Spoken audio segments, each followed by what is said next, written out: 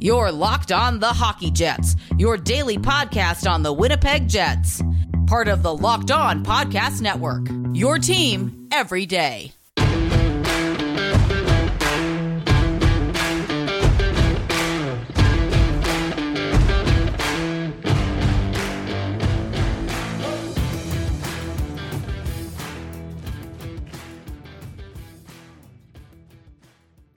Hello and welcome to the Locked On Winnipeg Jets podcast, part of the Locked On Podcast Network, your team every day. I'm your host, Harrison Lee, an avid Winnipeg Jets fan and an online blogger. You can follow me on Twitter at HLLivingLoco and follow our podcast Twitter at LO_Winnipeg Jets. On tonight's episode, we are going to be recapping some of the action from Winnipeg's game against the Calgary Flames, and already we've been through the first period, so in just a little bit we'll cover what exactly happened, what we saw the Jets kind of going through, and whether or not Winnipeg can actually, string together a coherent 20 minutes of hockey. Towards the end of the show, we'll also check in with some of the other games around the league and see just who might be in for some early surprises, whether good or bad, for some of their respective teams. Let's start off with the Jets, though, and, as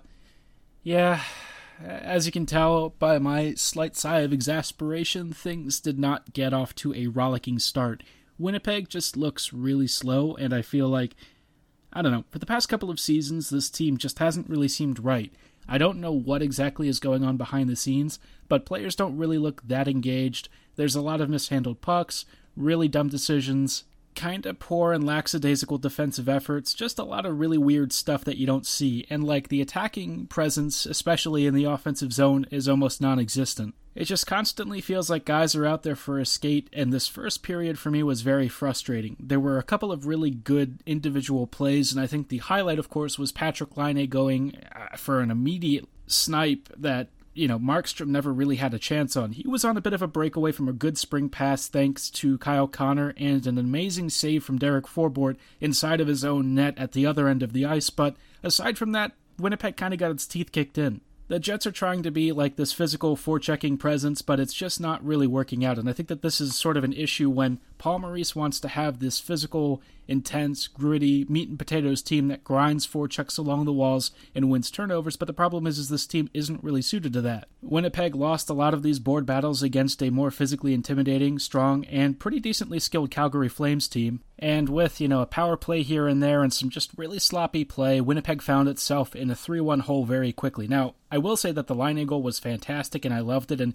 Patrick looks like he's here to make a statement. Every time I've seen him over the past couple of, games that the Jets have played, Laine's been really impressive. Even before his injury during the Calgary series, I thought that Patrick was starting to round a corner, and man, tonight, dude, he just looks like he's on fire. Unfortunately, not everyone has had that same look about them. A couple of players in particular have stood out for reasons that aren't great. I think in net Connor Hellebuyck is looking a little rusty, which is not the worst thing. It is what it is, right? Hellebuyck hasn't played in a while. You haven't had NHL shooters. He just won a Vezina. It's going to be a little bit of an adjustment period getting used to this new, kind of newish defense. On a related note regarding the defense, the lineup is going to have to change quite a bit because I don't think Morrissey Pullman is something that you really want to have long term. I did mention it heading into this matchup that I thought Morrissey Pullman was not going to be a great pairing. Even Maurice seemed to recognize that last year or the year before. I think it was last season now. But for some reason, in an effort to try and balance things, he put this pairing back together, and man, look, Pullman just doesn't really have the ability to play with Morrissey. Trouba was always very assertive on the puck. You could kind of predict what he was going to do, and you understood when he was going to be aggressive at the blue line, when he was going to drop deeper into the offensive zone. It wasn't necessarily a surprise. With Pullman, he just doesn't really have the IQ to make these high-level plays, and I think a lot of times, because he's so chaotic on the puck and has issues with turnovers, decision-making, and not really recognizing danger fast enough, it put Morrissey in a lot of bad positions. One of the earlier goals from Matthew Tkachuk, which was a deflected tip from a Rasmus Andersson point shot, Pullman's battling in the front of the net, and again, Tkachuk is a very good player, very physical, very aggressive in front of the net, but Pullman has to mark him and at least try and disrupt that stick, and instead Tkachuk got a really clear look and tipped it for an easy goal, so not great. Pullman also had some later sequences in the period where he'd try some sort of a zone exit or a clearance and it just looked really poor, and he ended up making chances for the opponents, which not exactly the way that you want to be playing the puck. So yeah, I don't know 100% what the solution here is. other than to try and get DeMelo back as soon as possible. Dillon has to take time for his kid, which super huge congrats to him for just having a new baby. That's obviously a momentous moment in his life, and I think it's very important that he takes all the time he needs to savor that moment, take care of his kid, stay with his family, be with his wife, all of the important things. But as far as the defense is concerned, his absence does actually cause quite a bit of havoc for the Jets, and highlights the reason why the lack of blue line depth and not having Ville Heinola up immediately is a little bit disconcerting. I think if Heinola were here, I would be a little bit less worried, because I think Ville is very smart and has a lot of the same traits that DeMelo exhibits, especially maturity and understanding his role and making smart decisions and being very careful with the puck. But, that's not going to happen for a bit. Dylan Sandberg is still on the taxi squad. Either way, though, I think that they do have to make a change here, because I don't think Pullman at this stage is really capable of carrying any sort of pairing beyond like a third pairing role. He just doesn't read danger enough, certainly not at the speed that you need at the NHL level, and I kind of wonder if he'd actually be more suited towards the AHL. As far as players I was impressed with that weren't named Patrick Laine, I thought that Nikolai Ehlers was flying. Ehlers has continued to look amazing like he always does, and on that first line, he's very much a space creator, and I think he's going to be very good with Mark Scheifele and Blake Wheeler.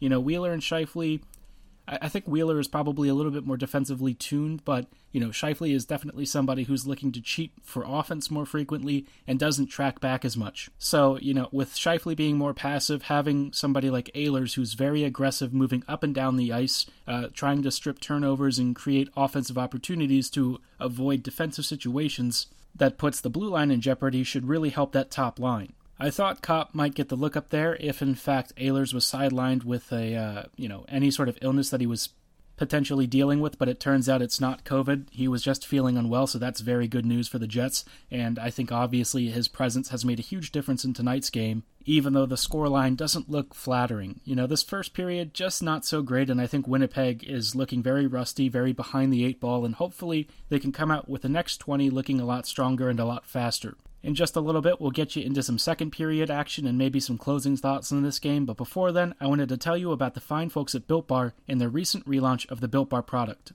For those of you who are longtime listeners of this podcast, I'm a big fan of Built Bars, and if you've never had a Built Bar, it's a protein bar with a dark chocolate exterior and a soft, chewy interior. It's more like a candy bar, delicious and guilt-free. Of their 12 original flavors, I highly recommend giving the raspberry and mint brownie flavors a try, but if you're not sure, make sure you order the variety box so you can get a nice sampling of all of their top flavors and some new flavors too. Speaking of new flavors, in addition to the 12 existing flavors, Built Bar is back and better than ever with 6 brand new flavors, including caramel brownie, cookies and cream, cherry barcia, lemon almond cheesecake, carrot cake, and apple almond crisp. As good as these flavors sound, they're even better for you, with most Built Bars clocking in at 200 calories or less, between 50 to 19 grams of protein, and 4 to 5 grams of net carbs. Built Bars are low calorie, low sugar, high in protein, and high in fiber, so they're perfect for keto diets as well as weight loss and weight maintenance programs.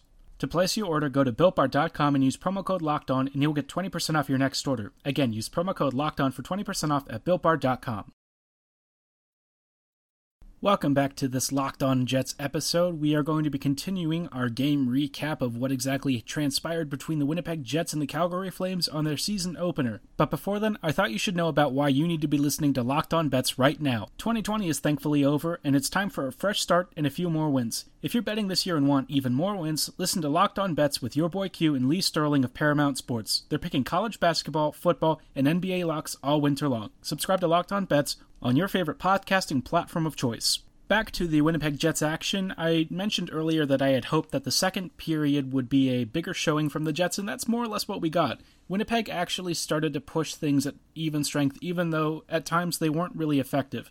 I think that there were some areas where maybe they had a couple of really nice crossing passes, a few trapezoid or triangle sequences that could have almost ended in a goal. Maybe a pass here was overcooked, or a shot was blocked there, or somebody just overthought things here and there, but, Winnipeg ultimately still came out tying the game, and the first goal came very quickly, actually. It was kick-started by a nice rush from Nikolai Ehlers, who put a really dangerous shot on goal that Markstrom really wasn't able to corral. The puck just sort of fell to Mark Scheifele, who shoveled it into the back of the net to get the lead to just 1 goal ahead for Calgary, and then Winnipeg later got into some power play opportunities thanks to some really bad and stupid penalties from the Flames, and ultimately the Jets ended up capitalizing, and things were looking pretty good. The tying goal was a beautiful one-time shot from Kyle Connor on the right side, which is interesting. You don't always see him there, but a nice shot, very pretty goal, and kind of what you need Connor to do, because at even strength he wasn't super noticeable tonight. The rest of the period mostly saw Winnipeg clawing back into this game, and you could say it was score effects or whatever, but I just think for the most part Winnipeg kind of woke up.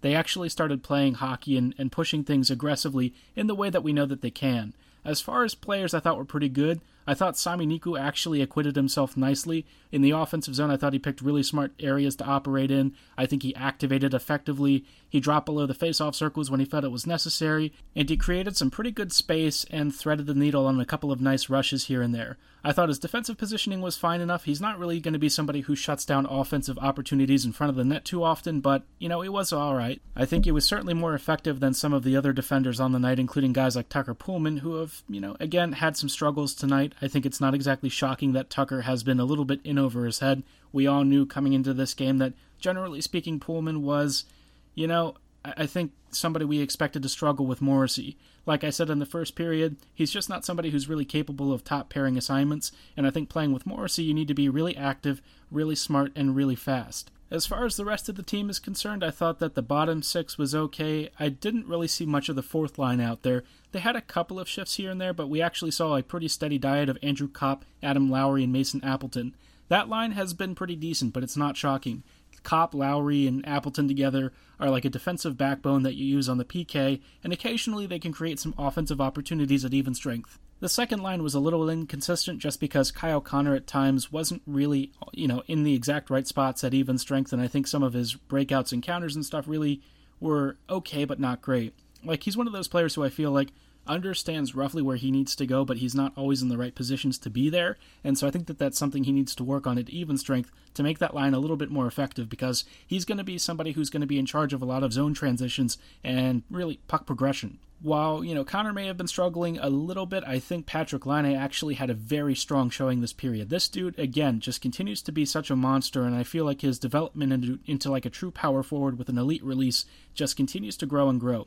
This guy, I was somebody who was very high on, especially when he showed development last season, and was arguably one of Winnipeg's, better wingers throughout the year. Tonight he was everywhere with a really nice game-tying assist on a beautiful pass to Connor for that one-timer on the power play. I thought at even strength he had some really nice shots. He already had the goal earlier in the game, and again, he just continues to push his will on this team, and I think as far as somebody who showed real leadership on the ice, it was Laine. Especially late in the period when Noah Hanifin, for no particular reason, shoved Kyle Connor face first into the boards. Now, in my opinion, this should have been a 5-minute major and an ejection. I really don't know how it wasn't, because, this is just, I don't know, man. They ruled it some kind of a board or something, but I'm thinking to myself, this is like a really nasty, nasty hit. And even though Hanifin didn't technically leap off of his feet or anything, it should have been a 5-minute ejection. And actually, Connor was still on the ice not too long after that, should have been in the room instead. Kyle was definitely stunned for a few seconds there and looked like he wasn't 100% sure what was going on, so that was very disconcerting and worrying. He's a player that the Jets really don't need to see getting injured in any sort of capacity at all. He needs to stay healthy, we need to keep him safe and protected, because he's actually a fairly important goal scorer for this team. Even though, at times his even strength play does leave you wanting a little bit, doesn't mean that he's still not important to this team. As for the subsequent power plays that started coming around, I thought they were okay, looking decent. Part of the punch was a bit missing just because Patrik Laine ended up kind of rushing in and dropping the gloves and getting a roughing minor when he went after Hanifin and Chuck. I said this on my personal Twitter, I'm not a huge fan of fighting or anything, but I think it was actually very good to see Laine really sticking up for his teammates, getting physically involved and not afraid to mix it up and put himself in a position of where he's essentially trying to dictate his will and really be a leader on the team. I don't mind some of this stuff sometimes just because I do think it is important that, players have a good chemistry and a good rapport, and seeing him stick up for Connor definitely isn't something I would complain about. His presence was missed a bit on the power play, but again, this team has plenty of weapons to take his place, and, Laine wasn't sidelined for that long, so all in all, that second period, I would say, pretty good to see. Aside from that real big scare with Connor and the hit, I am happy with the performance. I think the Jets actually showed up and started to wake up. Maybe all is not lost. We'll see what happens in the third period, and then check in on a few other games before we close out tonight. But before we go too much further, I thought you should hear about betonline.ag. For a lot of you listeners, even though you primarily follow hockey, maybe you're also a huge NFL fan, and you're probably really excited about the upcoming playoff brackets. Maybe you were rooting for one of the wildcard teams and things didn't exactly go your way, but you still want a piece of the action. If you're looking for the best, safest, and most reliable place to do your online betting on all the top NFL games, look no further than betonline.ag. They've got all the top sports including college football, NFL action, NHL action, and more. If you think you know who the next Stanley Cup champ is one game into the season, or want to bet on the next NFL team to hoist the Lombardi Trophy, log on to betonline.ag today and create your free account. When you do, use promo code LOCKEDON for a 50% welcome bonus with your very first deposit. Stop sitting on the sidelines watching from TV and missing out on all the action. Create your free account at betonline.ag today, and again, don't forget to use promo code LOCKEDON to receive a 50% welcome bonus with your first deposit. BetOnline, your online sportsbook experts. Welcome back to the Locked On Winnipeg Jets podcast. We are wrapping up tonight's episode with some thoughts about the end of this opening game between the Calgary Flames and Winnipeg Jets, as well as a live look in at some of the other games around the league. And I am happy to report that despite my earlier misgivings about the start to this game and the early deficit that the team found itself in, Winnipeg rallied back and ended up winning in overtime 4-3. After that opening 20 minutes, I know it's a little bit cliche to say, oftentimes people say like it's a tale of two halves, but really it was like a tale of one really trash period, and then 2 periods of relative domination. The second period especially, Winnipeg just kind of ran through the Flames' defense and really created a lot of dangerous opportunities. The scoreline was completely deserved. I will say that the third period was probably a bit closer, but overall Winnipeg was the stronger team, and through a really great stroke of incredible goalkeeping from Jacob Markstrom on multiple sequences, it was sort of a miracle that the Jets didn't win in regulation. The overtime winner came off the stick of Patrik Laine, and of course Laine had a great goal earlier and a nice assist, but this goal man was a thing of beauty. He was deep in the defensive zone, getting the puck, and saw Pionk and then not too many guys ahead of him. I think there was just maybe one Calgary skater back.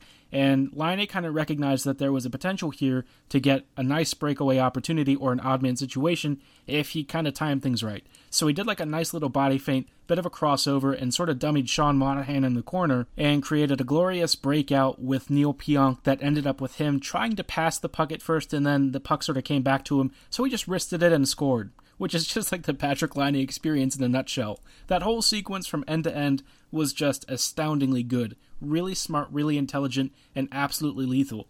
This is what I've been saying Laine will be capable of one day if he starts to work on the different elements of his game, continues to improve in all of the right areas, and becomes a more complete power forward. I'm telling you, man, if Laine is this kind of player throughout the rest of the season, I don't even know what to say, man. Patrik is starting to look more and more like the superstar we've always believed he could be. Aside from that, I would say that standout performers from tonight, if I had to pick 3 stars, Nikolai Ehlers gets the first, Patrik Laine would get the second, and then, well, I think like the first 2 stars, you could probably argue some position rankings, but I'd say they're about even. Third star, tough one. I might actually go with a little bit of an underrated pick. I think Derek Forbort was actually very good despite a couple of moments where he mishandled the puck. I think overall his defensive presence, his distribution, and his offensive zone work, all of it seemed to be pretty good.